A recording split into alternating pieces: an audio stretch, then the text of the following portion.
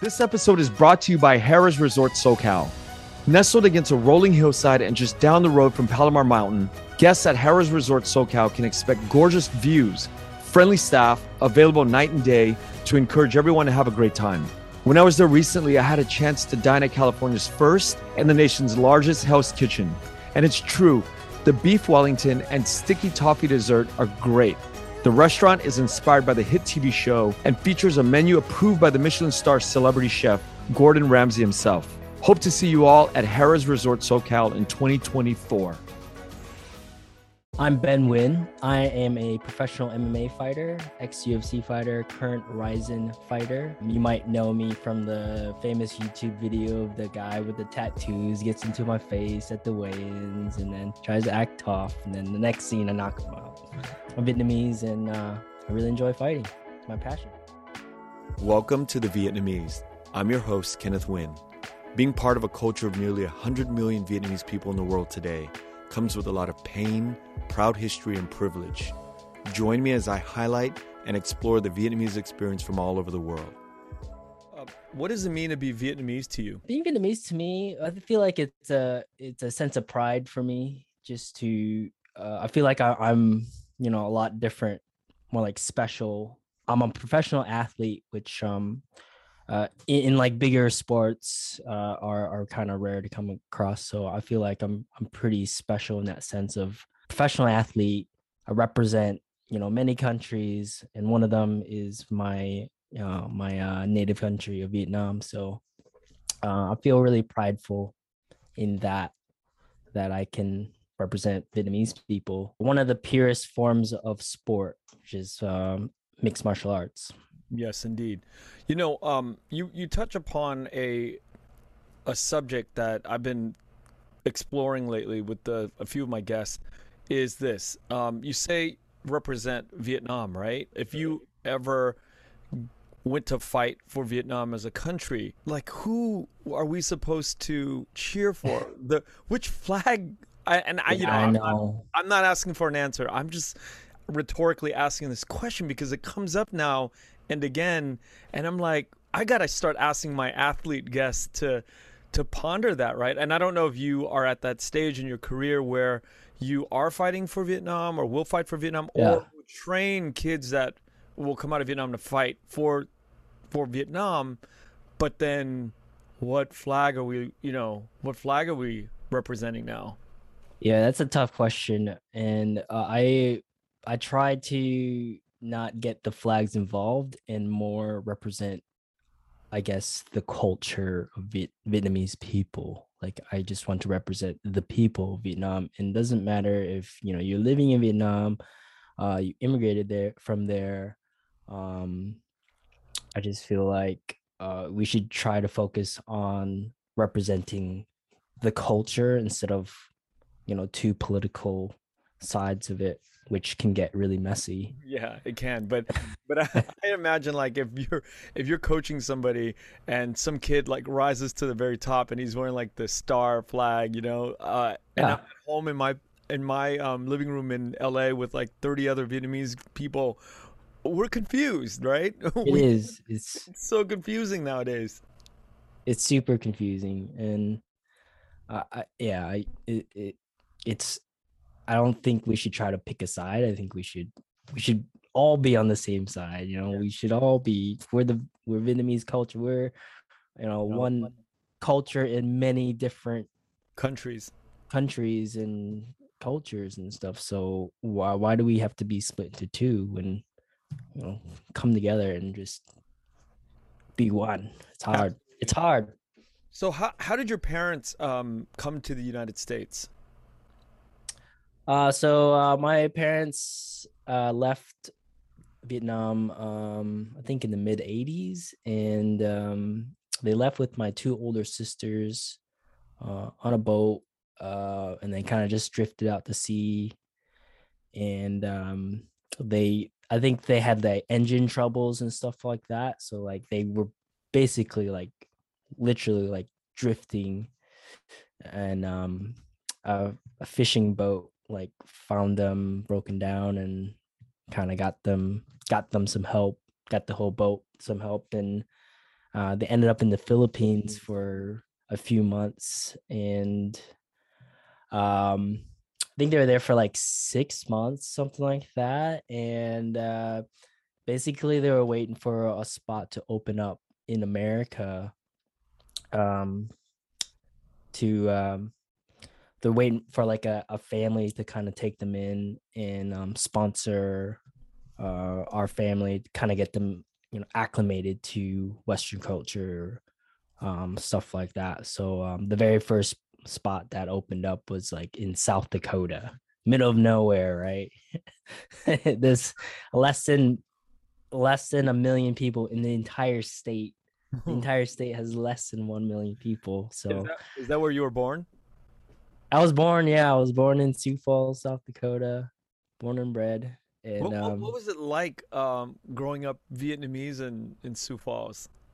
it's funny because I sometimes when I think back to when I was growing up in Sioux Falls, I didn't really know I was Vietnamese. I was like, I just kind of like I knew it was Vietnamese. I just forgot. Like you're just surrounded by the same people over and over. It's mainly Caucasian people out there, so you just kind of forget that you are a different culture.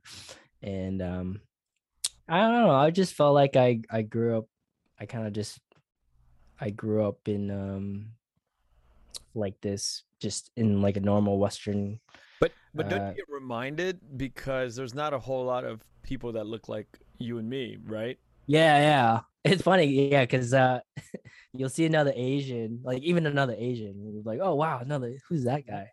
But like you literally know in town like every Vietnamese person in the town. So yeah, the community is quite close, and there's not many of us. So like we get together for church meetups and stuff like that. But like yeah, you knew every Vietnamese person in town, almost every Asian person in town. So Did you yeah. grow up playing sports? Yeah, I played basketball in middle school, and in high school I played football. I wasn't very, big. I wasn't like a massive player, so I didn't play much, but I think my junior and senior year in high school, no, my senior year in high school, I was like, you know what? Like I'm too small for football. I'll just go into it's my last year in high school. I'm just gonna go out with a bang. So I joined the cheerleading squad, and got to hang out with the girls. That is And cool. That's such a yeah. really cool story. What did you do on a cheerleading squad? So What yeah, is that experience like? the experience was quite fun. It was really different. Because as a male cheerleader, you you get made fun of a lot. People thought I was gay, Yeah. whatever. But you kind of just have to put that aside. It's like, I'm hanging out with the girls. Mhm. I could like prop these girls up and hang out with them and stuff, and go to like all the games, and Yeah. be in front of the crowd and sharing, like you get all this energy and stuff. So it's a lot of fun being out there, and just got to put all the insults to the side, and just have fun. It was my last year of high school, so I Yeah. just wanted to like do something new. I was done trying to like try to fit into like a mold. I wanted to like do something cool, and I That felt like it was Such different. a cool story, cool aspect about who you are. I Yeah. can see that that sort of formative spirit is probably, and it's just a guess that I'm making, right? An assumption that that performative, being out there, and what you just said about the crowds getting you Yeah. is Yeah, probably yeah, yeah. really, Just being out there in the crowd, getting the crowd going and stuff. Yeah, I guess it was like probably one of my first experiences being in front of such large crowds until I started doing fighting and stuff. So it's probably actually a good thing to get used to, being out there in front of people. You have said in interviews that you started training at 12. Yep. What got you into that? Who took you to Yeah. that?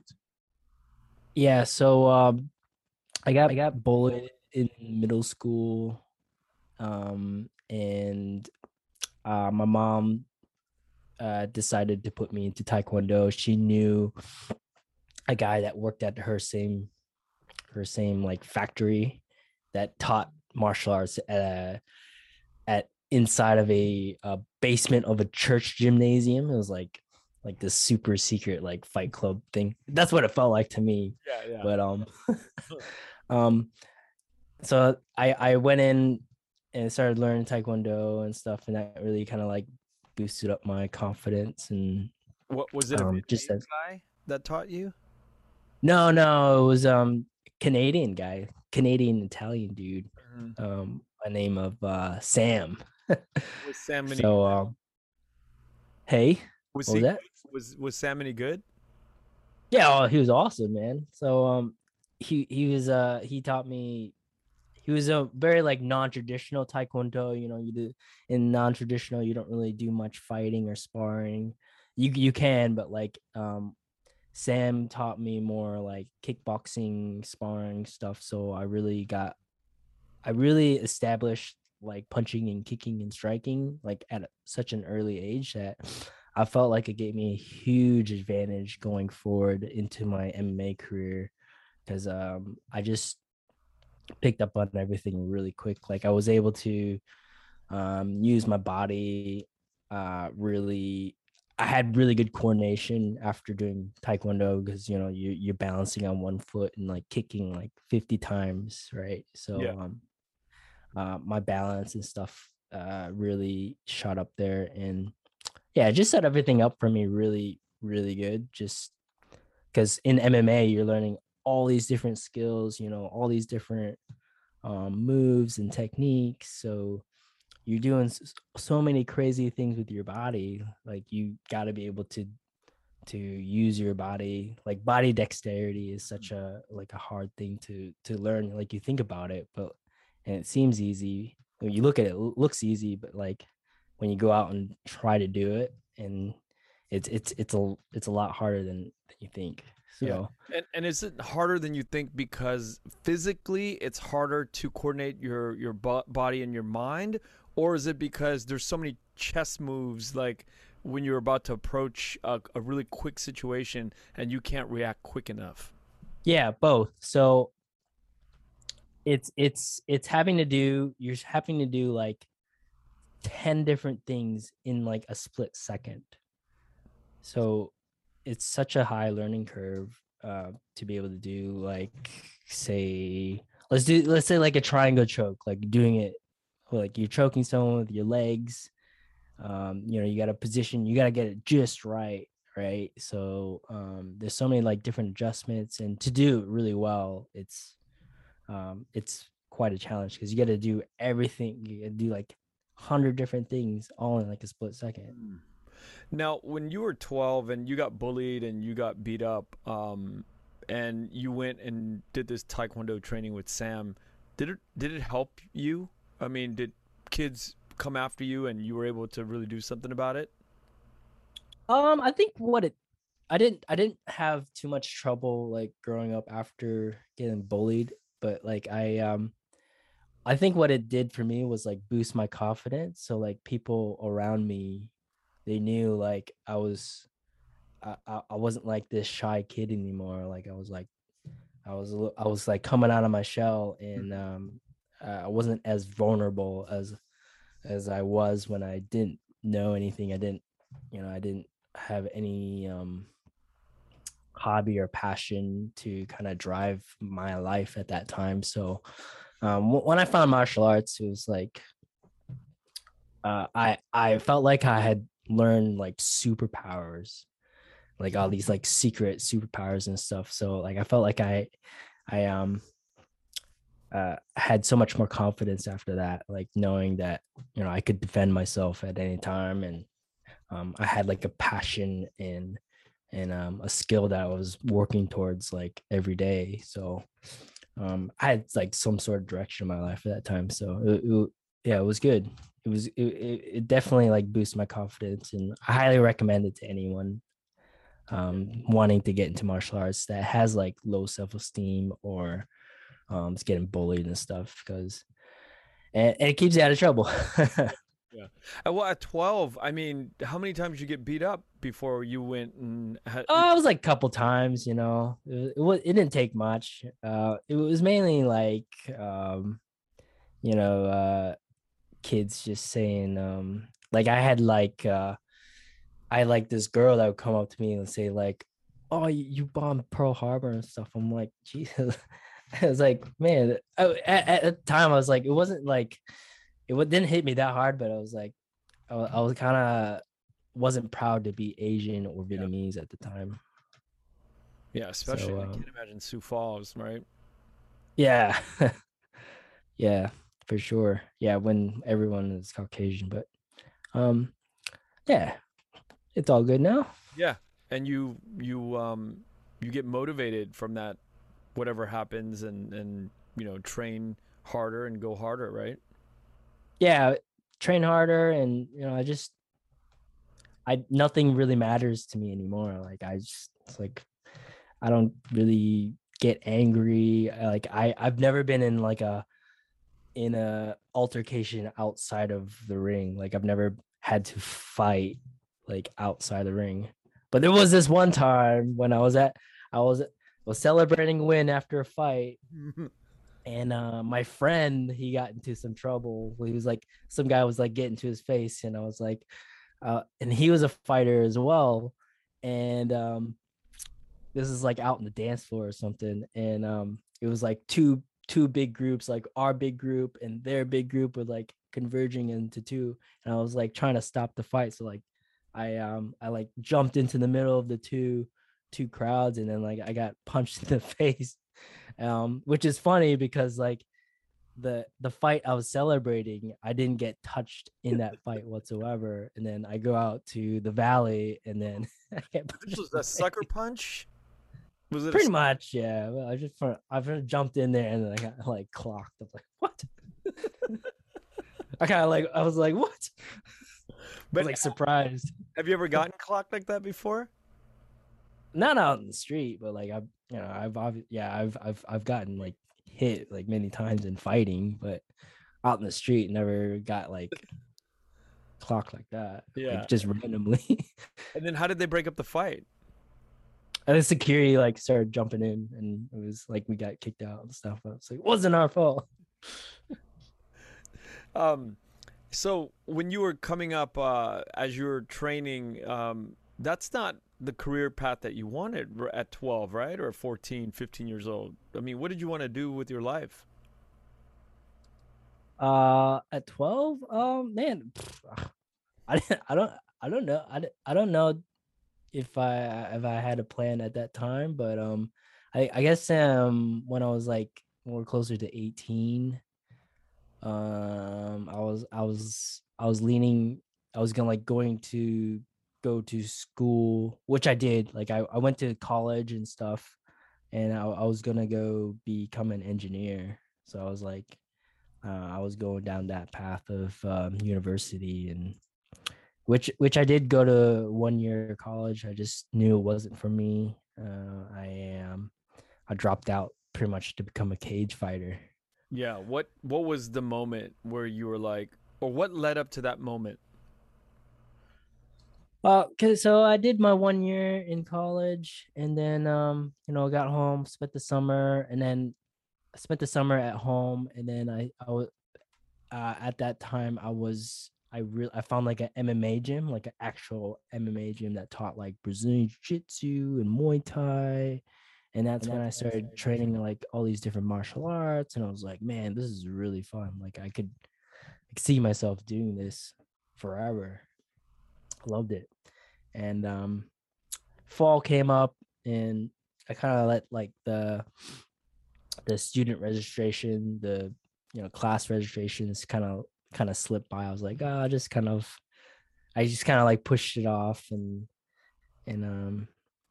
yeah, basically didn't register for next year, and then I didn't tell my parents, which at the time probably wasn't a good idea. And they figured out that I wasn't going to school, and they got really upset. Like I almost got disowned by my parents. How did that Uh, conversation go down? oh man. I mean, how'd they even figure out that you were not going to school? Well, so the school I was going to is like an hour away, so I would have stayed, out there. So they figured out like by me not pretty much like going to like not moving away and going to school and stuff. Like, why are you so why are you supposed to be going to school? And yeah, it was basically like me watching jujitsu videos on TV and just watching like all these different instructionals, like trying to get myself better and going to training like 2 3 times a day. And I think they figured out like you're not going to school and she get a job and stuff. Okay, So so what did that conversation go down like? They sat you down and said, "We're not happy with this decision. I mean, you have to go back to school." And how did you reply? oh man, it's hard. I'm trying to think back. I think it wasn't like a sit down like, all right, what are you gonna do with your life? It was more like, oh, you're not going to school this year. Okay, you must be just taking a break. And then a year would pass by and I was like still at home, still training. They're like, Ben, what are you, he must be taking another year. Like he's gonna have to start paying his school loan soon and stuff. And um yeah, I think that's when I got a full-time job at Best Buy. And I was working for like the geek squad. I had like the tie, Yeah, yeah, the black tie and stuff like that. And driving around to people's houses. And they were pretty happy that I I was going down that road. Like I had like getting a full-time job, is a pretty big deal. yeah. And yeah, I feel like they were pretty content with that. And then I think I was like around in my early 20s, and then I got the call out to go out to Thailand to go try out for like this fight team at Tiger Muay Thai. So I was like, oh man, do I like drop everything like to go and do this? Because like I just got like this full-time job. I'm climbing the corporate ladder and stuff, and I'm making decent coin. So I was like, but like, what if I was like in my head, like, what if like I do make this team, and it does propel me, like, but but then again, I was thinking, what if I don't even make the team? What if like I get injured or whatever? It's not like out in Thailand, middle of nowhere. And so I knew I couldn't let that slip past me, because I didn't want to like grow up and think back on that time when I had this opportunity to do something. And I couldn't let it slip by. So I pretty much dropped everything. I quit my job. I sold everything that I had, my car, motorcycle, and then I pretty much like went over to Thailand, tried out for the team, and actually made the team. And that's pretty much like the time when I made the decision, like this is it. Like I'm pretty much like a full-time fighter now. Up And until that point, though, did you have any thoughts of being a pro fighter? oh, for sure, yeah, for sure. I fought a lot in this in around South Dakota, Midwest and stuff. And uh, I I was having a little bit of success, but I wasn't like getting where I wanted to be. So that's when I kind of shifted my focus away from fighting to into going into working for Best Buy. Yeah. No, no. Can I ask you something? what can you do to prepare yourself when you're like 19 years old and you want to fight? I mean, you come from Yeah. a small town and you're fighting on these small town circuits, right? How do you get to the next level? Like if you Yeah. dream of becoming an MMA fighter. Yeah. So that's a good question. Um, it all comes down to like your team that you start to follow.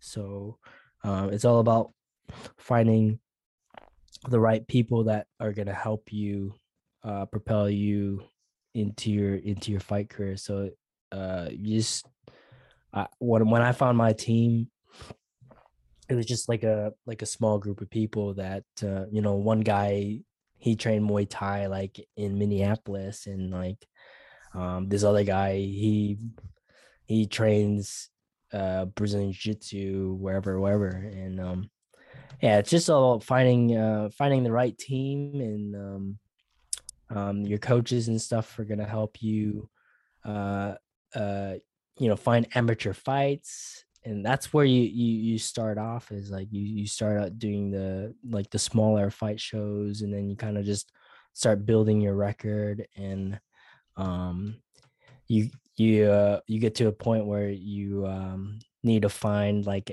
an agent, like a promoter, an agent that will help you get fights in like the next tier of fighting. So there's like mid-tier shows, like shows that are pretty big, but they're not like the UFC Yeah. or Bellator or whoever. They're like that in that middle, like they're pretty big shows, but they're just not as big. And then you fight a bit in those shows, and then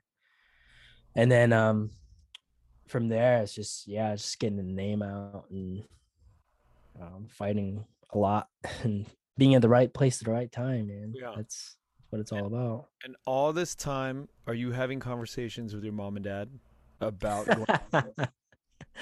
uh I try to keep that at a minimum.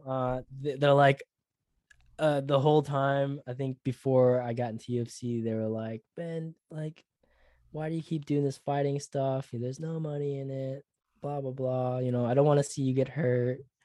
And then when I did get into the UFC and I won my first fight, I remember picking up the phone to my mom. I was like, "Oh man, we saw you on TV. Awesome, good job." Do And, they know how big the UFC is that oh yeah, the oh entertainment? now they do. Yeah, now they had no idea what it was before, but like when I got in, and then like their friends and our family friends explained to them, "Hey, look, UFC is like at the very top. You should be very proud." And getting that phone call, getting the acceptance from my parents, I remember that vividly. Was like one of the best moments of my life, because I Mm. could finally like put that to rest. Like they finally accept who I am now. And from that point on, it was complete acceptance. Yeah, yeah, for sure. It's funny because my mom, if we like jump into like a taxi, she'll be like to the taxi driver, "Hey, do you know my son? UFC." I'm like, "Mom, leave this guy alone. He just wants to take us. He just wants to do his job." Like my mom like brags about me all the time now. It's hilarious. Completely contrasts of what she was Yeah, before yeah. you. Oh my gosh. How many kids does she have? How many siblings did your family have? I have got two older sisters and then one younger brother. Is Yes, your and younger they, brother? they all live in the United States still. Yeah. So my two older sisters are still in Sioux Falls, and then my younger brother lives in Denver. And is your anybody into the fight game or fan? My brother, my little brother is he does like Muay Thai, and I think he does a little bit of jiu-jitsu, but yeah, I think mainly he does um Muay Thai. Is he Yeah. training professionally? Not as a professional. He's not like he's a car dealer at a casino. Funny Yeah, enough. Yeah. but he doesn't have any hopes of No, getting I that game. don't think so. No. Yeah, yeah. Maybe like amateur, but like no. So when you're okay, when you're training in Sioux Falls, right, as a young man, and you're thinking about you're having these ambitions, do you realize that there's like other things that like at what point do you realize that there's other branches, there's other disciplines that you have to branch out into and train into? Yeah, so my first fight, I went in, I pretty much knew nothing but Taekwondo. I had like I got my black belt. I pretty much like showed up one day. I was like, I'm gonna fight, and I got paired up against like this big wrestler dude. I pretty much like took me down and like choked me out, as I had no ground skill. I had no idea how to wrestle. And Um, before you fought that guy, did you even know that you needed that skill? no, Shh, no, I thought I was like king black shit. belt. I was like, man, I'm a black belt. I'm gonna go and clean these Oh, guys up. shit. And I got humbled quick, bro. And So I went in. that was your first fight? Yeah, it was my first fight. Yeah, got Wow. And you had no called idea up. that there's other No idea. things happening in the universe. You're just like, "Oh, I'm a black belt taekwondo. I'm going to do this." Pretty much, yeah. I thought I was like, man, man, I could take on the world, man. I could kick anyone's ass, and I thought I was like this badass. But did you before? I mean, taekwondo on taekwondo, did you kick some butt? Not really. I did like a couple tournaments, and that was it. I don't know. I was young and Yeah, dumb, I yeah, was yeah. like, How old were you for that first fight? 18 What when do you I'm know, right? old enough to get into the cage. It was funny because like it was out in like the fairgrounds, so like where they show cattle. Do you Yeah. know about? So like, A little bit. Yeah. yeah, but they go around with the cattle, and they judge them, whatever. So like it was like one of those buildings where they set up a cage, and you show up and you pretty much fight. Like, all right, you gotta fight this guy. Oh, so it's a And not complete like, random. yeah, exactly, completely random. So No those amateur are the record days. or anything, right? Yeah, it was just like it was just pro, like what it shouldn't have been, like a professional fight, but like, yeah, I don't know, like it was very dodgy, Yeah. very So, dodgy. so he took you down quickly, and at 18, you come home, and then the light bulb goes off, and you're like, okay, wait a minute. I think I need to do a few more. Yeah, yeah. So yeah, I was like, all right, I need to find a coach that can teach me how to grapple. And I found a judo coach that, I actually started in judo as my first grappling art. In judo is just a little bit different than Brazilian jiu-jitsu, which everyone knows now in terms of like MMA fighting, grappling. It's just the emphasis is just different. So judo is more throwing, like you throwing, like taking a guy standing and then like throwing them to the ground. And then there'll be grapples on the ground really quick.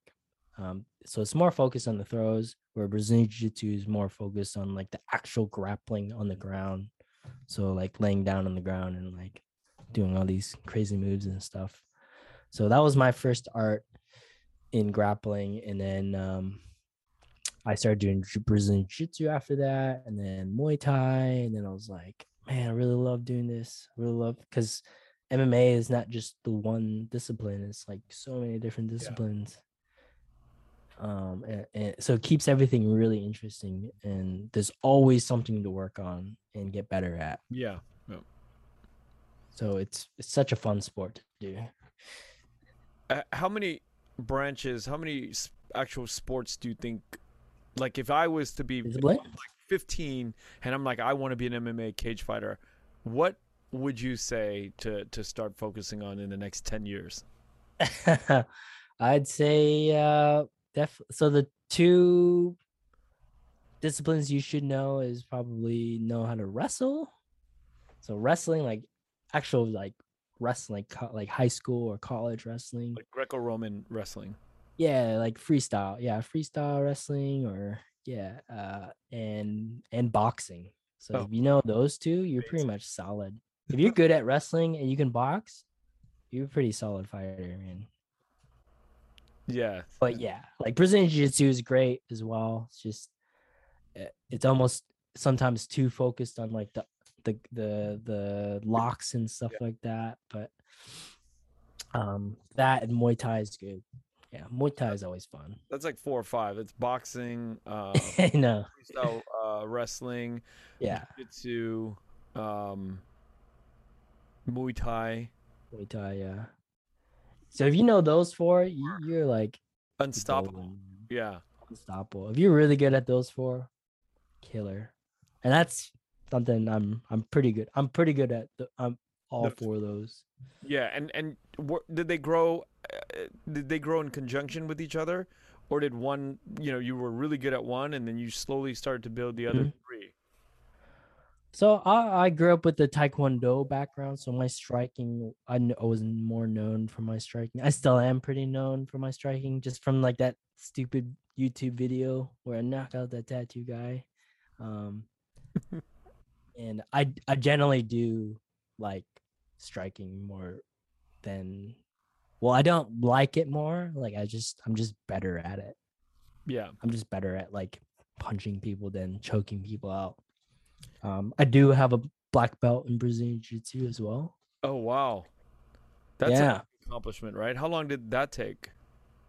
I got it like 11, 12 years into doing Brazilian That took Jiu-Jitsu. you 12 years. And were you like consistently showing up for training, or was it like you had breaks in between and stuff? I was consistently training. It was just I was moving around the world too much that I wasn't sticking with like the one coach to kind of see my growth, because it's getting your black belt isn't just about being skillful in in a certain aspect. It's more about how you grow as a person. So Really? when yeah, yeah, it's all about like discipline and growth. Well, it should be. And so if you're not with the same coach the entire time, it's really hard to judge their growth. And then when I settled in Australia, I was here for for about 6 years, and then I got my black belt. So I was here for like 6 solid years, and then performing at a pretty high level. I was at the UFC that in that time, and then I got my brown belt and my black belt by the same coach. So my last two belts I got were here in Australia. This is a question I always think of, like these belts, right? Like Mm-hmm. all belts are not created equal, right? All Yeah. forms of these belts are not equal. But I have a feeling, for the most part, though, the jujitsu belt is probably the most worthy. Am I wrong, or am I way off on that? It's hard to say because without doing the different arts, it's uh like I would say yes, but I don't want to be ignorant and say that without knowing the different arts and but yeah, it is generally the Brazilian Jiu-Jitsu black belt is like the most respected because it just takes a long time to get in to master. Okay, and then when you say that, does that mean it takes a long time to master because there's so much to remember, or does it takes years of your body to acclimate to the movement? Yeah, just there's so many different moves, and there's so many different moves, and knowing and being able to do all those moves well and combine those moves together uh is probably the hardest part. um because there's so many like different movements, and you just know when you're grappling with a black belt and when you're not, because they just black belts just do everything sharp and just do the body moves in such a efficient manner that you just know that guy's a black belt. Yeah, for sure. And So do you go think ahead. any black belt that has a jujitsu black belt like is not at the level of like the international standard? Is that ever the case? You ever hear Um, about that? Some, yeah, all the time, man. You. You see these fake black belts and stuff, and there is like a standard in Brazilian Jiu-Jitsu where if you're not actually a black belt, you'll get found out pretty quick Oh because shit. the mat doesn't lie. The mat doesn't lie. Like I said, man, it's just when you roll with someone good, you just know like they're good. Like, oh wow, like just just by like going in like first encounter, like, whoa, this guy's dangerous. Yeah, and we as lay people, civilians, we don't think about those things, right? You don't really think about like because you can't see it. You can't see skill Mm, until you get on the mat with somebody. mhm. For the most part, you two guys are just standing at a bar. I mean, you don't really think about these things, right? Right. I mean, if you pick me, if you grab me and like put me up against like a big bodybuilder dude and be like, all right, like who's gonna win in a fight, like me and this bodybuilder dude? Well, I guess it depends how big this guy is. If he's like the mountain, then Yeah, probably yeah, yeah. probably not win. But yeah, I'm pretty unassuming at that. I could strangle a guy in like 20 seconds. Yeah, yeah. There's no chance. Yeah. So it's pretty assuming. And I do enjoy that fact that you don't have to be like this, tatted up dude to know your stuff. I think that gives me a lot of confidence just knowing that, I could handle myself in a situation. Yeah, And no one knows that. yeah. It's like being a secret agent. I've been saving this tatted up guy story for the climax or sort of fuck it, let's just get to it because Okay, let's do it. that's We're like here. that's like, yeah, we're here and you keep bringing it up and I'm like, all right, let's talk about it. We don't need to call him out because it seems like you don't want to name him by his name. I mean, anybody can look him up, but Yeah, uh, yeah. yeah, his It's name just easier that way. yeah, the tattooed guy. Tatted up guy. But when I watched that the first time, I think I had that shit on repeat for like 5 times, 6 times. And I mean, no, I'm not the only guy that did that. A YouTube, that YouTube video, whoever, posted whoever owns that, like, because when people post things, Yeah. get the view counts, whoever like has those like in their thing and it because you just want to hit repeat all the time because Yeah. it's a perfect story if you think about it. If you break it up into a 3 act story, you got the opening, which is what happened is the guy taunts Mhm. you. Then you have the midpoint is the actual fight or the getting in the ring, and then the end is like you fucking annihilate him. And Yeah. I could just keep watching loop for over and over and over.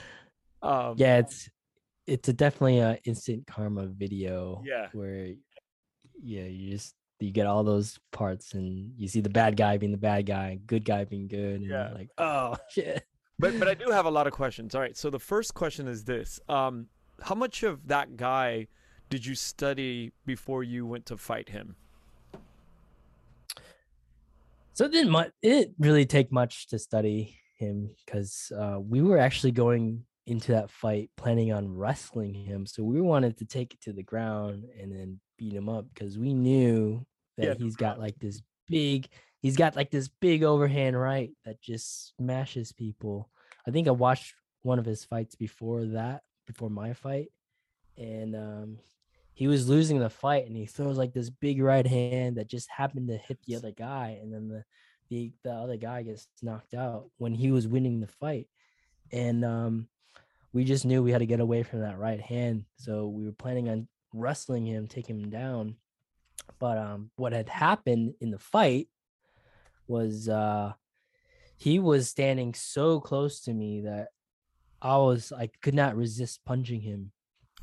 So he was like right in front of my face, super flat footed and almost like in like a half squat.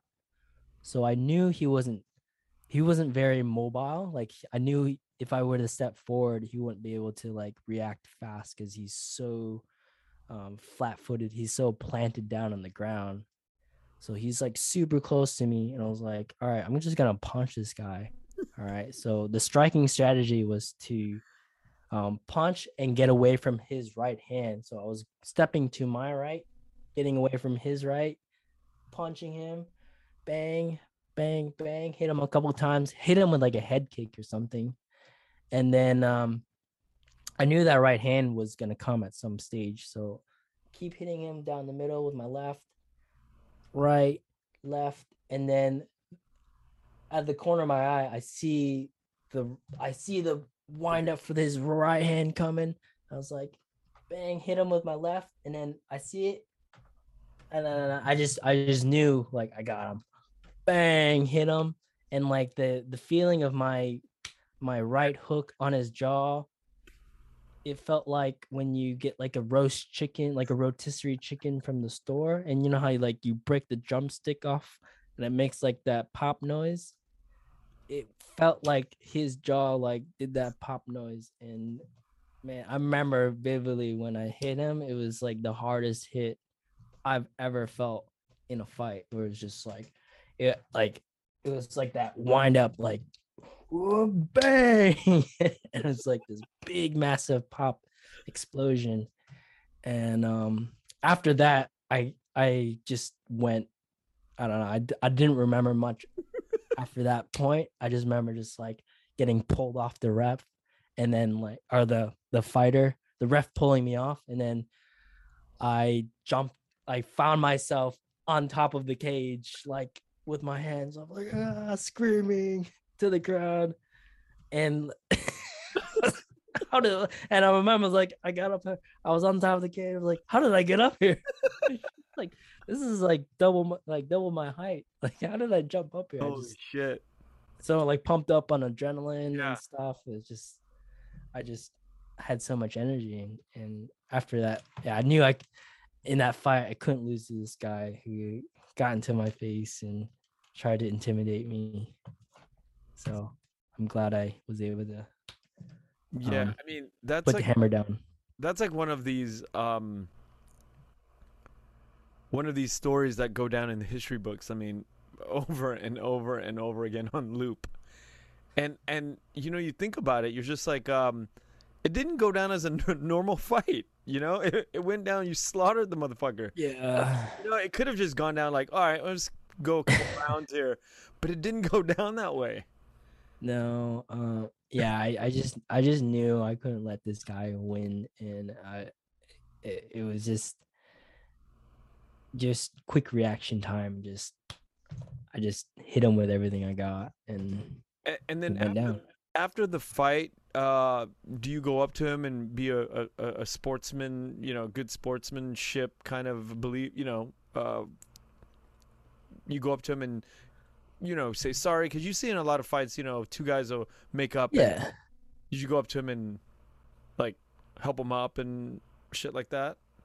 Um, I'm trying to remember. I think he got helped up by his team, and I think like after the announcer announced me as the winner, we just kind of like shook hands, and that was it. That was the end of it. Damn. Yeah, there was not many words after that, and then yeah, we're trying to get out there as soon as possible because I just didn't know. Like I kind of had this paranoia that something was gonna happen, like out like in the parking lot or something like that. So I was Oh just kind of no like, shit, with him. yeah, because you just never know. So I just remember like hustling to get out of there as soon as I could, because it was like I don't know, like I don't want to get my um girlfriend at the time, wife now, but yeah, I didn't want to get That's anyone smart. Yeah. hurt or involved. I was like, oh, I didn't know, like, but yeah, got home and celebrated and had a good time. And then the next few days, you're an internet sensation. Yeah. Well, it didn't actually go viral like straight after that fight Oh, happened. really? So yeah, it didn't go viral until like maybe 2 years after that. And then a year, maybe a year. Yeah, year or 2 years.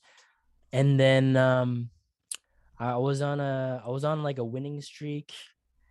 So I had like a 7 fight win streak. That YouTube video went viral.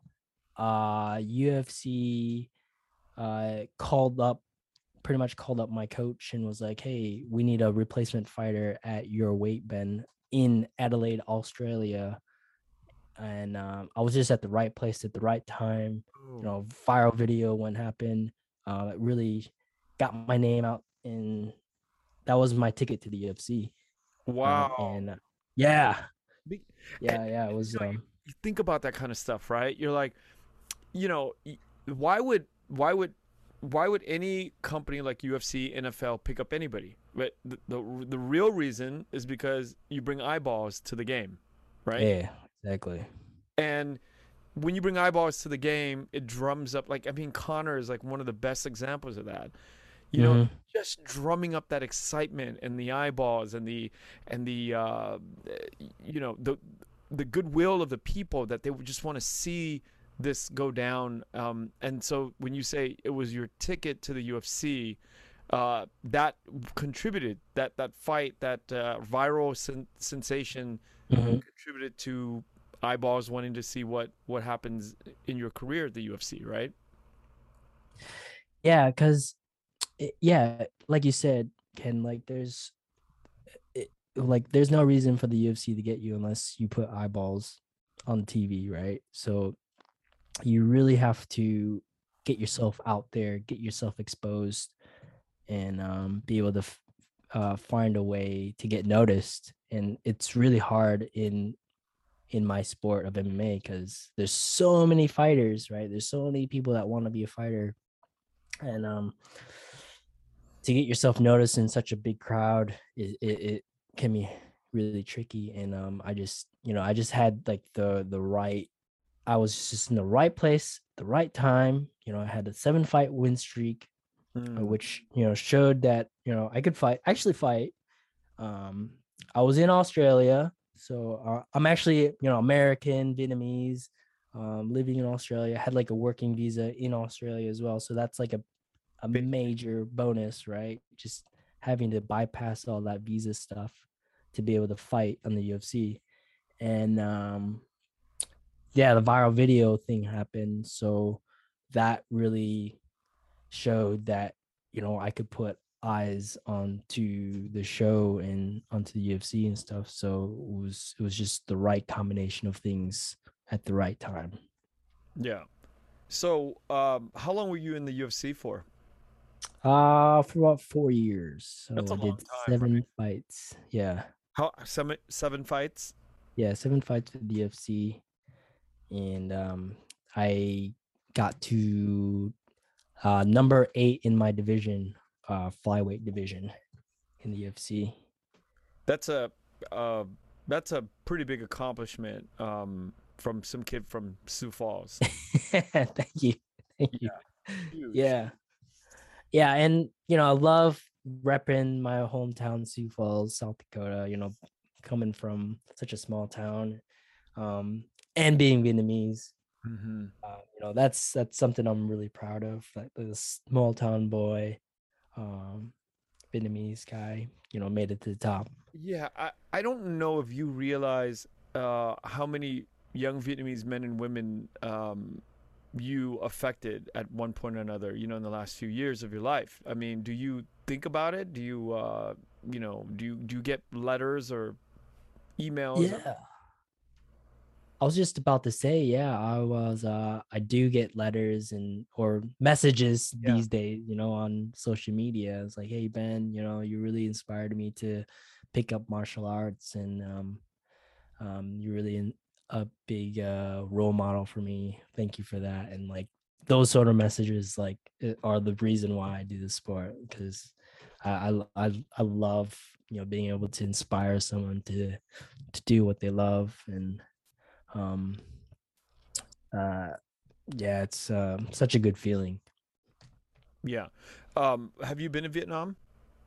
Yeah, I've been there many times, many times as a kid, and then many times going before COVID, obviously. Yeah. So What gym do you train at, and what do you go to Vietnam for? usually when I go to Vietnam, I go train at Saigon Sports Club, Mm-hmm. which is one of I'm really good friends with the guys that train there, and the whole team there have been really nice to me. So I always end up there, and I put on a couple seminars and stuff when I'm out there. Yeah. Uh, but yeah, the training out there is really, man. And the MMA scene out in Vietnam in general is when when I went out there maybe 4 years ago, it was like blowing up, man. It was like, Who's responsible for that?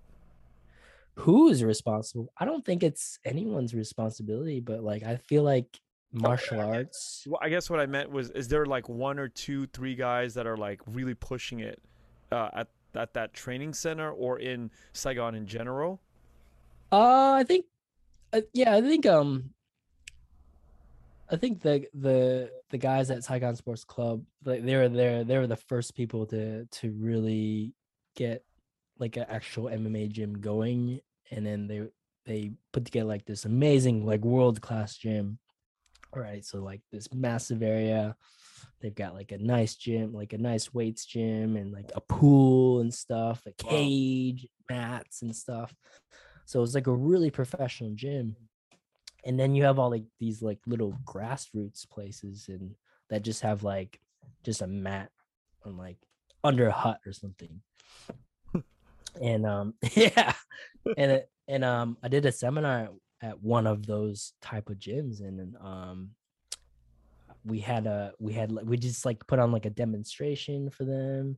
So like I went in and like sparred with like one or two of the guys from that gym, and there was like a massive crowd there just Well, wanting to watch.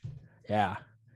And just put on like a little mini seminar, taught them a couple things. And I remember riding my scooter home back then, trying to like navigate the streets of Ho Chi Minh City and stuff. And I was like, man, that was like probably one of the best feelings, was like just being able to pass on my knowledge yeah. to like my fellow countrymen and stuff like Hmm. that. So and realizing how much of a following there is in Vietnam for MMA. It was like, there's so much there's so much love for the sport here. And Yeah. I feel like it's fighting and martial arts, just I don't know, it's in our blood. I think we just we just grew up with it, just ingrained in our DNA, just from the fighting that Vietnamese culture have been through the years. How long will it take for a fighter to come out of Vietnam that can compete on the world stage, or have we already produced that? um yeah, I think as far as like in boxing, I know we've got a few good guys in boxing. In MMA, we have Martin Nguyen, and myself, and But that's only Kung Lee is like being probably the number one famous guy for Vietnam, but like but that's only um three, right? That I can think of. Three yeah, of the men. But I mean, um, we're talking about like in Vietnam, not like out homegrown. homegrown. That's what I'm talking about. Home. Yeah, okay. Do you see any homegrown? Or let me ask you a different question. Do you think are we close to having homegrown world class fighters? I'll tell you why I asked that after you answer. I feel like we maybe in the next couple years, I think we do have a chance. I think we just need uh yeah, I think MMA just got became legalized, like to have actual shows in Mm. Vietnam just became legal. And once that happened, I think we there was like one or two shows, and then COVID happened. It's kind of weird. So um um but you would expect like after COVID and stuff, there'll be more shows, uh, more of these like amateur level shows that people can get ready for fights and stuff like that, and have a goal set in mind to be able to get ready for something. So once you have those aspects set, you'll see the skill level in MMA for Vietnam to grow and grow and grow. So right now it's just too hard to be able to compete in MMA in Vietnam. So once the shows become more shows, I think we'll be able to Mm. see where it goes from there. Yeah, the reason I ask is this: you have Gracie, that family here all over Yep. continent of North America, South America. They're everywhere. Their whole family have branched out and created these centers for amazing jujitsu. I can't imagine that there's not other lineages or dynasties of martial arts families that are created sort of in the United States and all Mm-hmm. over, you know. And so there's these traditions that have been here for, I don't know, maybe 3, 4 generations now. And so they've competed and they've taught how to kind of like dominate on the world class level. Is that happening in Vietnam other than you, Martin, and Kung Lei, and Andy, on the female side, and all of Yeah. other than those? I mean, what kind of traditions and what kind of dynasties and families do we have that are training inside of Vietnam to get us to the world class level? Yeah. It's hard because just growing up in a Vietnamese family, you kind of expected to take on traditional jobs, not especially not in fighting and stuff. So Yeah. it's just right now I feel like it's almost taboo to be a fighter and to train martial arts. Well, not to train martial arts, but to do like fighting. It just became legal, so it's just I feel like it's still in its infancy stage where it's the sport is still growing and it's still being accepted in Vietnam. So it's just really hard. Whereas like in Brazil, uh, it, doing Brazilian jiu-jitsu was and fighting and stuff is like way more acceptable Mm-hmm. in Brazil. It's like, man, I it's like mean, their everyday life over there, yeah, like fighting, basketball. fighting on the streets. Yeah. Yeah, football. The Yeah. sport, sport in general is very um looked up upon there. But in Vietnam, is kind of like expected. Oh, just get like a Yeah. normal job over there. But that must be a really cool feeling too, to think about sort of your individual history as part of just a handful, literally a handful of Vietnamese men that have gone down that road. It's pretty mind blowing if you think about it. Yeah, I guess yeah. I sometimes forget where I came from and stuff, and it it does make me feel pretty proud that I'm only one of really a few people to be able to compete Uh, such a high level. yeah, I mean, forgive me, I might be butchering this, but who else was in? What other Vietnamese made it to the UFC? Myself and I think yeah, just Kung Lee. Did, Kung Lee was first, and then yeah, me I came after him. I there's only don't think two, there is any Vietnamese people in because UFC right now. Martin's not fighting in the UFC. No, he's with one championship, Mm-hmm. and yeah, I think what's Andy doing nowadays? I haven't seen her. Andy has a She has a fight in July in Italy. Okay. At the end of July Italy. Okay, in cool. Italy. Oh, I think I know the promotion. I forget the name, but yeah, I think I know. Mm-hmm. Cool. Yeah, and then I think there's B Win. Do you know her? She fights in one championship Yeah, she too. fought Andy in the I think early. she fought Andy twice. Yeah, Yeah, it was a big that's right. Yeah, rivalry. big rivalry. Yeah. Yeah, yeah, the two of them. What is it like living in Australia for you? Living in Australia is compared to America, it's very similar. We're very there's two countries that uh kind of have a lot of immigrants and stuff. So there's a lot of Asians here as well as in America. What There's city a do you lot live of. I live in Brisbane, in? so I live in Queensland, like a warmer.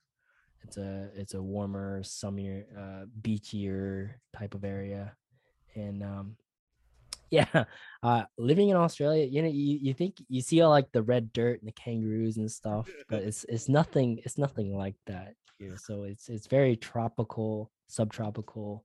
There's palm looking out my window, I see like palm trees and stuff. Mhm. So it's very green, and it's very similar to the United States, where we're like everyone works like a normal 9 to 5 job. Everyone drives cars like in America. So we actually like it's a driving country. So everyone has a car and drives to work and drives to get around. It's not like you in Vietnam you have to drive a scooter, or if you're in Japan you have to take the train and stuff. So it's very similar to that aspect. And the food is pretty much the The same. Like same.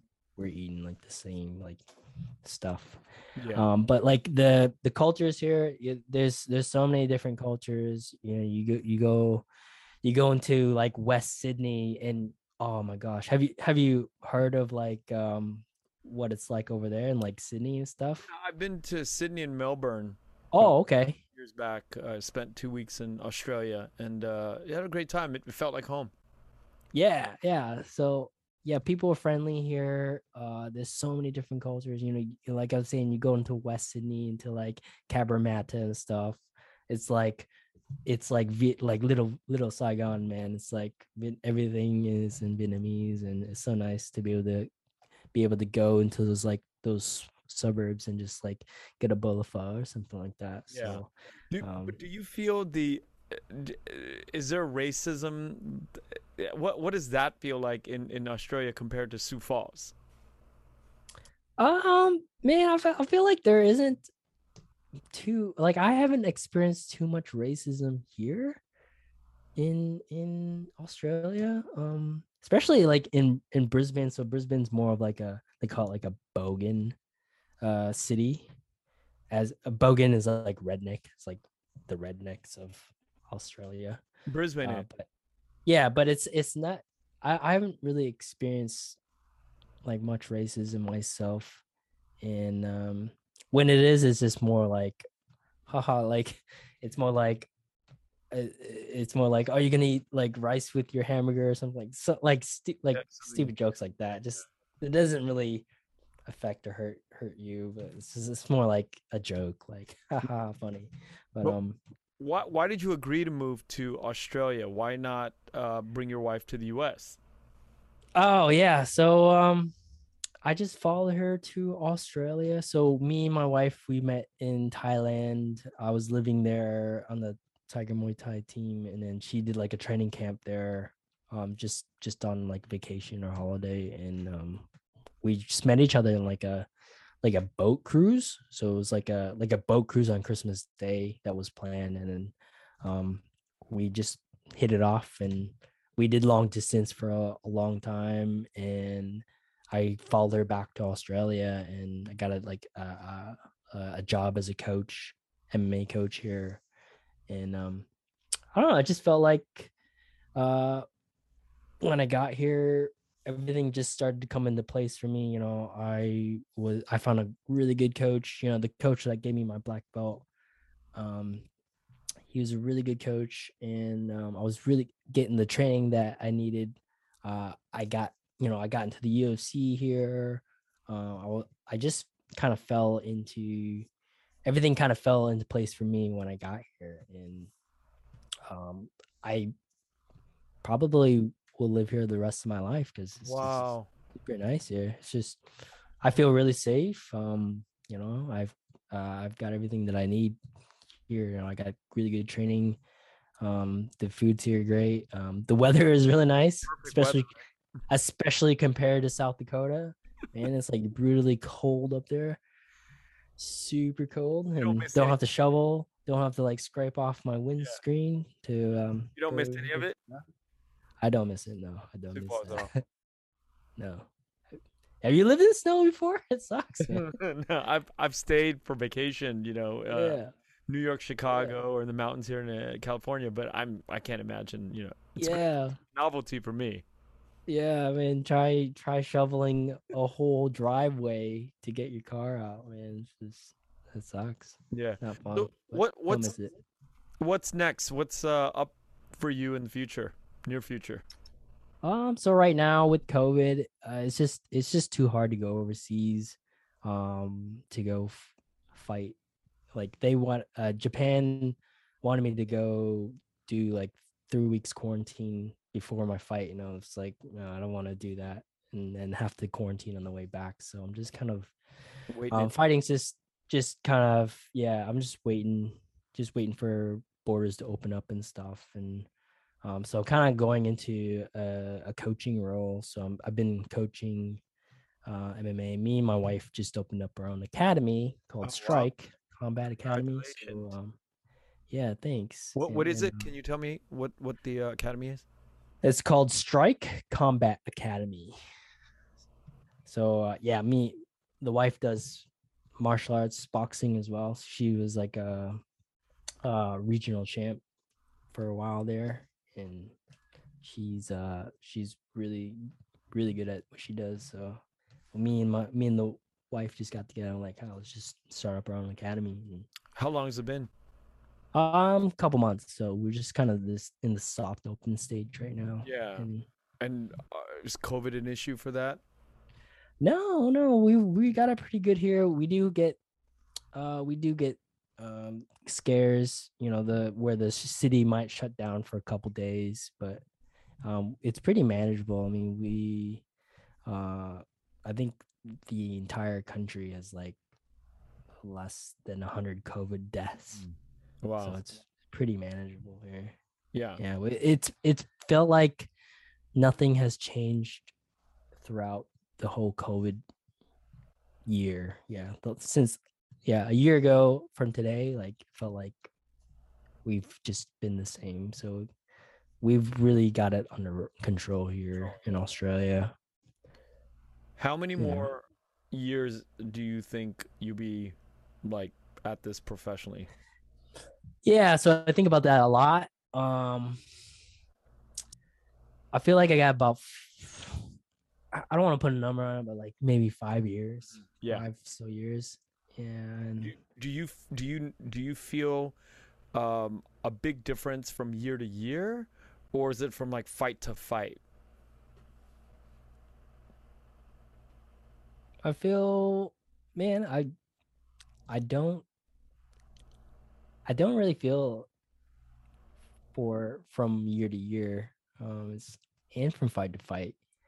Um, I don't know, like taking a couple years off with COVID and stuff. Yeah. I felt like I was able to give my body A rest. some time to rest, and now I feel like I've got that itch to fight again. And um, yeah, I can't wait to get back into it and really start to train and get that discipline and have a goal to train for and stuff like that excites me. That part as an athlete like makes me excited because I love just having like a routine every day and waking up every day knowing, all right, I gotta knock out 3 workouts today or whatever, and that's my only focus. And yeah, that's what I like about being an athlete. How do you stay motivated when you get really tired, or mentally you're just like, this is bullshit, and you're just like, how do you get Yeah, over we all was that say how again? do you get over humps like that? Humps like that. Oh man, we all have those days where we're like, oh man, we just don't want to do this. But I guess it's just disciplined in me so hard, so ingrained in me that it I don't really think about it much. It's like I don't even give myself the choice to Mm. be able to back out of something. Cause you know when you like wake up and you're like, man, I could really just stay in bed, but I should go to training. I don't give myself that option. I'm just like get out of bed and like start going into routine, and it's just I'm like almost on autopilot. So it's just um yeah, I guess my recommendation is just like just try to stick have consistent training schedule, like don't give yourself the option to back out. Just go in and do it. Train however many times you want a week. Try to hit, whatever your how many workout goals in the whole week, and just do that over and over, and just get used to it, and you just that's where the discipline comes in. Is you just don't think about having the choice to do a workout or not. You just do it just Yeah. because it's second nature to you. It's like waking up, brushing your teeth, man. You just go wake up and do it. You don't think about do it to try to do it or not, or you just do it because it's I don't know if we do it every day, so Yeah. not a big deal. That's what you do. What's the difference in your mind between sort of talent, natural talent, or practice? I mean, do you weigh one more than the other, or do you think that they're actually really both necessary to have, or not really? Or is it just pure training that you can get to become a like a top notch champion? You gotta have some talent. You gotta be able to pick up things pretty naturally to perform at a high level. But most of it is just that hard work, man. It's just all about Repetition. having a growth mindset Mm, and knowing that, all right, I might have messed up in this fight or might have lost this fight, but there's what can we do to get better. It's all about getting better. what what we can do to better ourselves and grow, and instead of thinking, all right, I gotta do X amount to be able to produce Y or whatever. It's gotta be like, all right, did I do better than last time? All right, that's awesome. Let's keep doing that, or we gotta change things around to grow faster or Yeah. whatever. You know, I've always wanted to ask somebody about, and I think I'm going to keep asking this question about your record, and not your record, but a record in fighting. It, Mm-hmm. it's not. It feels like to me when I think about records, they're not about how many times you won or lost, but it's like it's almost like streaks are important, and who you fought, or how much sort of excitement you've been able to drum up in the last few fights. What's the most important things about having a record, win, loss, whatever? Is it even important to a fighter? Yeah. Well, it depends on what you value. Like, do you value the challenges that you've had in your rec? You might have someone with a record that's just all wins, but like you go and click on these guys' names and they've had like no fights, or they've lost a bunch of fights, or they weren't very good. Mm, I in general would rather have a quality record where I've won fights against really good guys, but if I lost against a guy that was really good, good, yeah. it's not a big deal because he was really good. He was, the champion at one stage, Yeah. or whatever. I'd rather have that than have like they Mm, call a padded record where you fight all these like tin cans. So it just depends on what you value. So, you know, having an awesome record where you have, you know, undefeated, whatever, and um, you have like this big win streak, and that might be great. But you're gonna get to a stage where you fight a really good guy, and you're like, and you lose, and then like, what happens next? And like, um, it can bring you down sometimes. So having experience like wins and losses, uh, I think when I see a record, I'm like, I look at the quality guys that this guy's fought. Like that's what I'm looking at instead of like all these wins. So it yeah. just depends on what you value.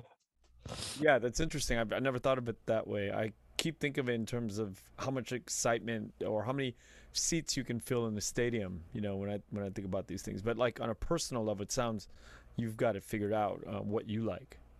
Yeah, for sure. And Some people are gonna want like a bigger record to be able to propel them up to the next stage or make more money or whatever. That might be great, but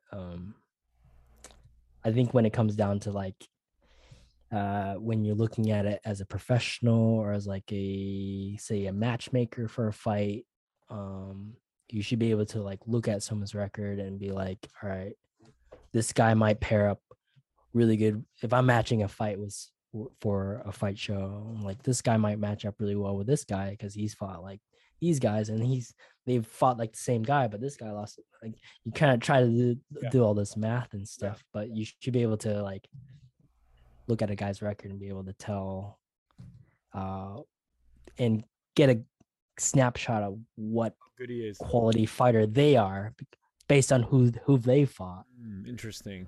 or how they've won or whatever, you know? So yeah, it comes down just like to expert, just having that knowledge and knowing um the fight game and Yeah.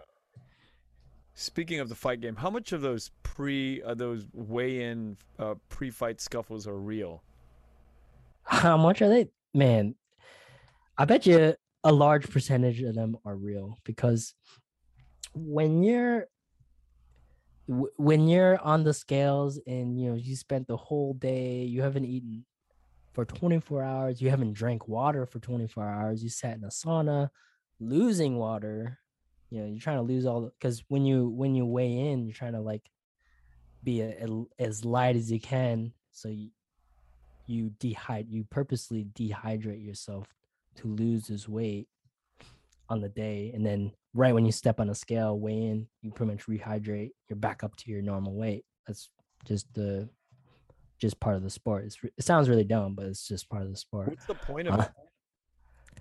so the point of it is to be as big as you can on the day of your fight. So you have 24 hours to recover from the after the weigh-in. So there's 24-hour period from weigh-in to the fight. That's your day to kind of replenish and put everything back on. Oh wow. So yeah, you go in and so I fight at 125, but I walk around at like What? 140, 145.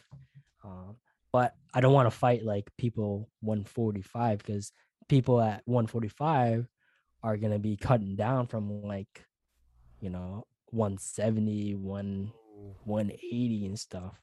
So you gotta lose the weight to get down to that next weight bracket. So you want to be as big as you can on fight day. Um, so to answer your question, if those fights are real or not, like I would imagine they are real because like you get on those scales and it might be the first time you see your opponent and you're really hungry, you're really dehydrated, you just want to like kill. You just you're not a nice person in that at that stage. Hmm. So you get those two guys together, you're gonna be fighting him the next day. So there's gonna be some friction. Um, what can you briefly talk about your training camp and what goes on before a fight? How much prep is involved? Yeah, so you get paired up in a fight.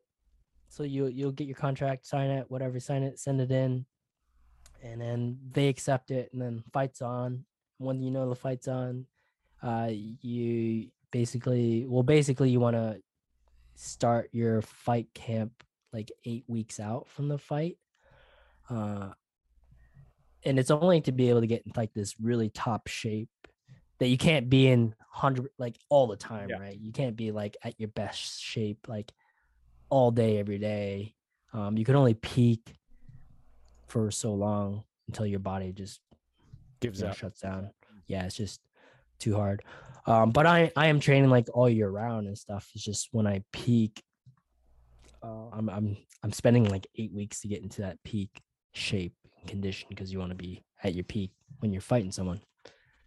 So it starts about 8 weeks out and just kind of slowly starts out kind of slow and then it's progressive and goes into like more sparring. You're just doing more actual MMA stuff. So less running, less skipping rope or swimming. And then it just turns into more just a lot of sparring, a lot of drilling, just doing the actual sport as a workout instead of doing weights and stuff. So it just kind of starts out doing more general exercise into like more sparring and And what about in training. those 8 weeks? Do you analyze the opponent on film or anything? Yeah, you do a little bit of research on them. It just depends on your team. So, a lot of people, a lot of fighters I know don't like to watch tape on their opponents because they don't want to. Because when you look up your opponent, you usually see like highlights of them and you see them at their best. So when you watch a guy, your opponent fight before your fight, you can kind of sometimes you can make a monster out of what you've seen. You're like, oh man, this guy's really good. Like, and it just grows and grows. So some fighters don't like to watch tape and they'll just pass it on to the coaches to do all the research and stuff.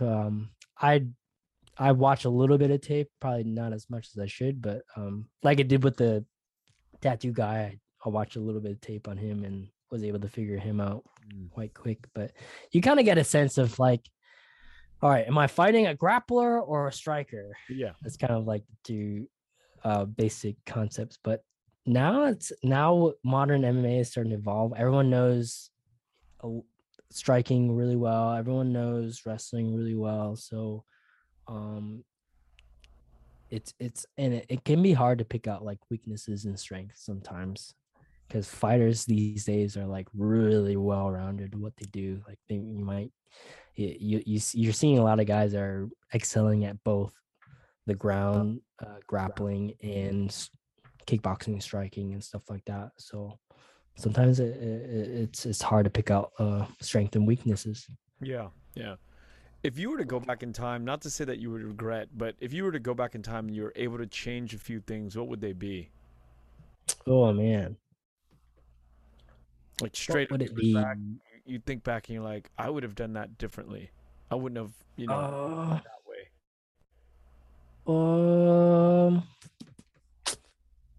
um, probably like in my early stages of training MMA, we would spar really hard, like close to like knocking each other out in training and practice. Like we would get super close into knocking each other silly, and with all like the professional athletes these days coming out with uh you see people like NFL people coming out with like CTE and stuff and suicides, and it's getting a bit scary with all the head trauma stuff. So So that would, I wish I wouldn't have gotten into those scuffles in training. You yeah. know, I and that might have impacted that might impact my mental health later down the future, but who knows, you just don't know. But like now with training in head trauma, I really try to avoid sparring really hard. Usually there's no benefit to sparring that hard. Like you don't need to hit each other that hard anymore. Like you're gonna get enough trauma inside the ring as it is. Like try to save yourself so you don't have to get hit as much. Yeah. Are there words that you would tell your children if you one day when you have kids, would you tell them and encourage them to get into this, or would you tell them not to? Don't be a fighter. Would you? Would you tell them not to do it? Uh if they really want to be a fighter, I will let them.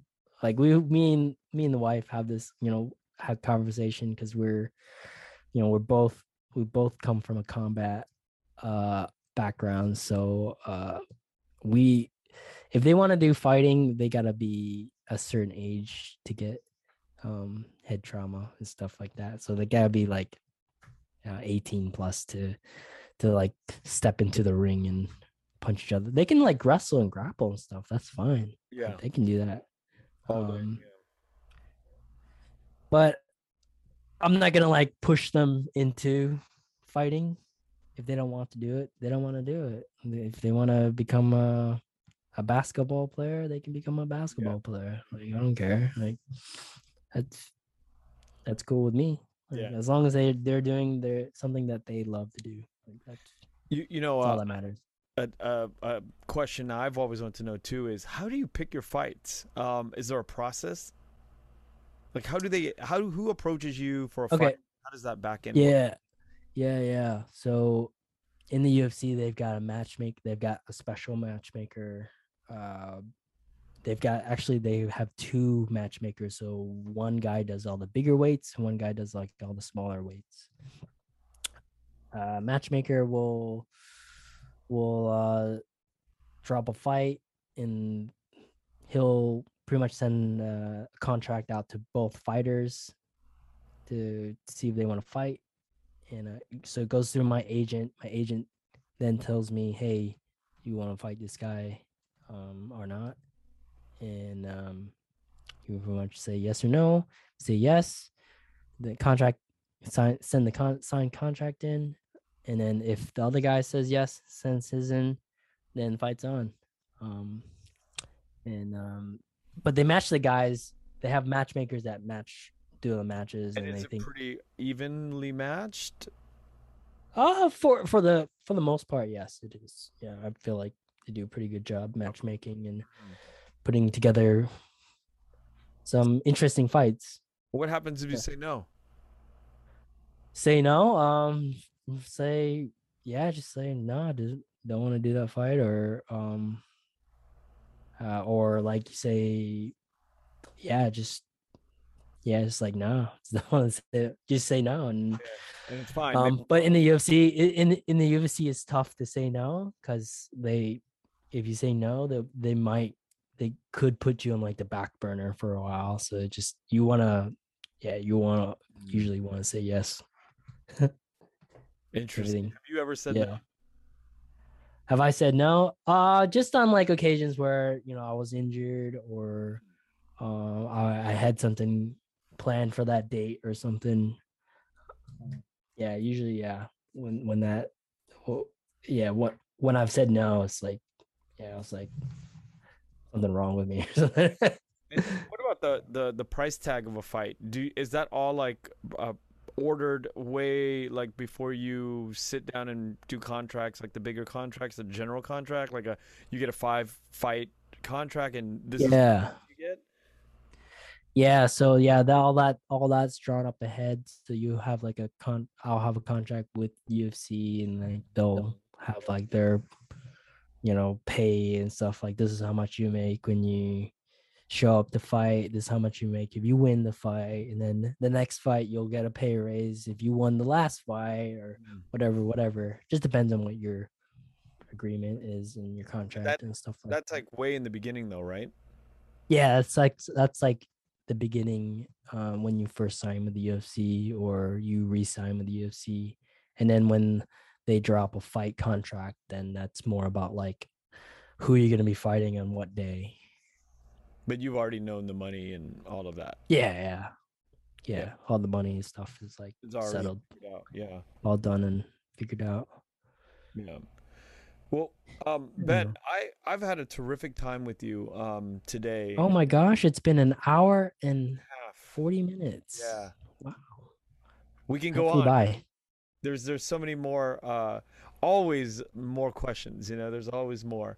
I definitely covered. I think a lot of the questions I had were peppered in to the. You answered a lot of them in the early part Okay, good. interviews. Yeah. Um, Awesome. yeah. Is there anything else you want to add to the to our talk? Mm,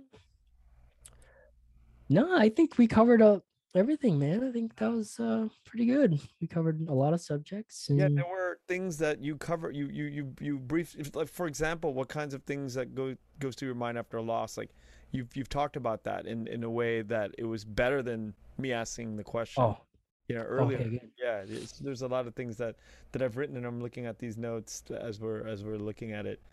Um, you know, it's very enlightening to hear these details coming from you.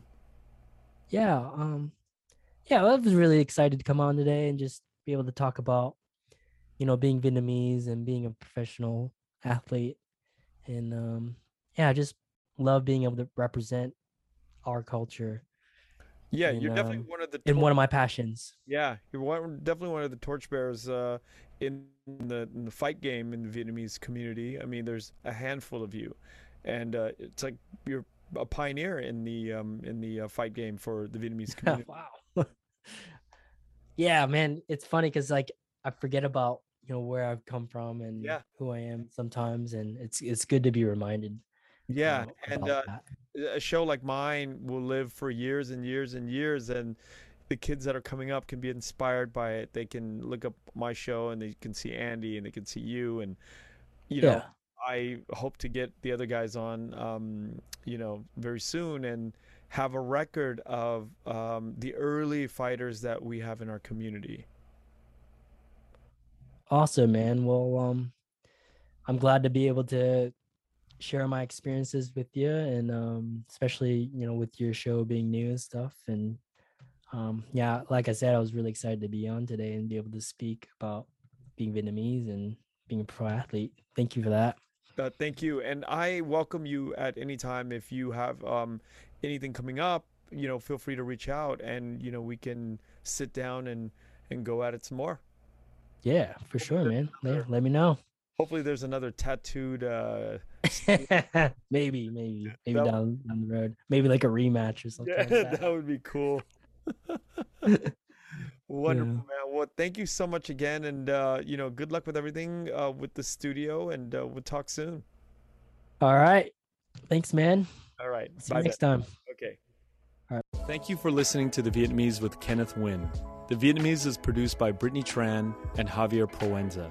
Special thanks to Jane Nguyen, Catherine Nguyen, Tina Pham, Sydney Jamie, and Christo Trin. Please find us on Instagram, Facebook, and TikTok at The Vietnamese Podcast. You can also find us on YouTube, where you can subscribe, like, and comment. Please rate and give us a review wherever you find our podcasts. Thanks again for listening.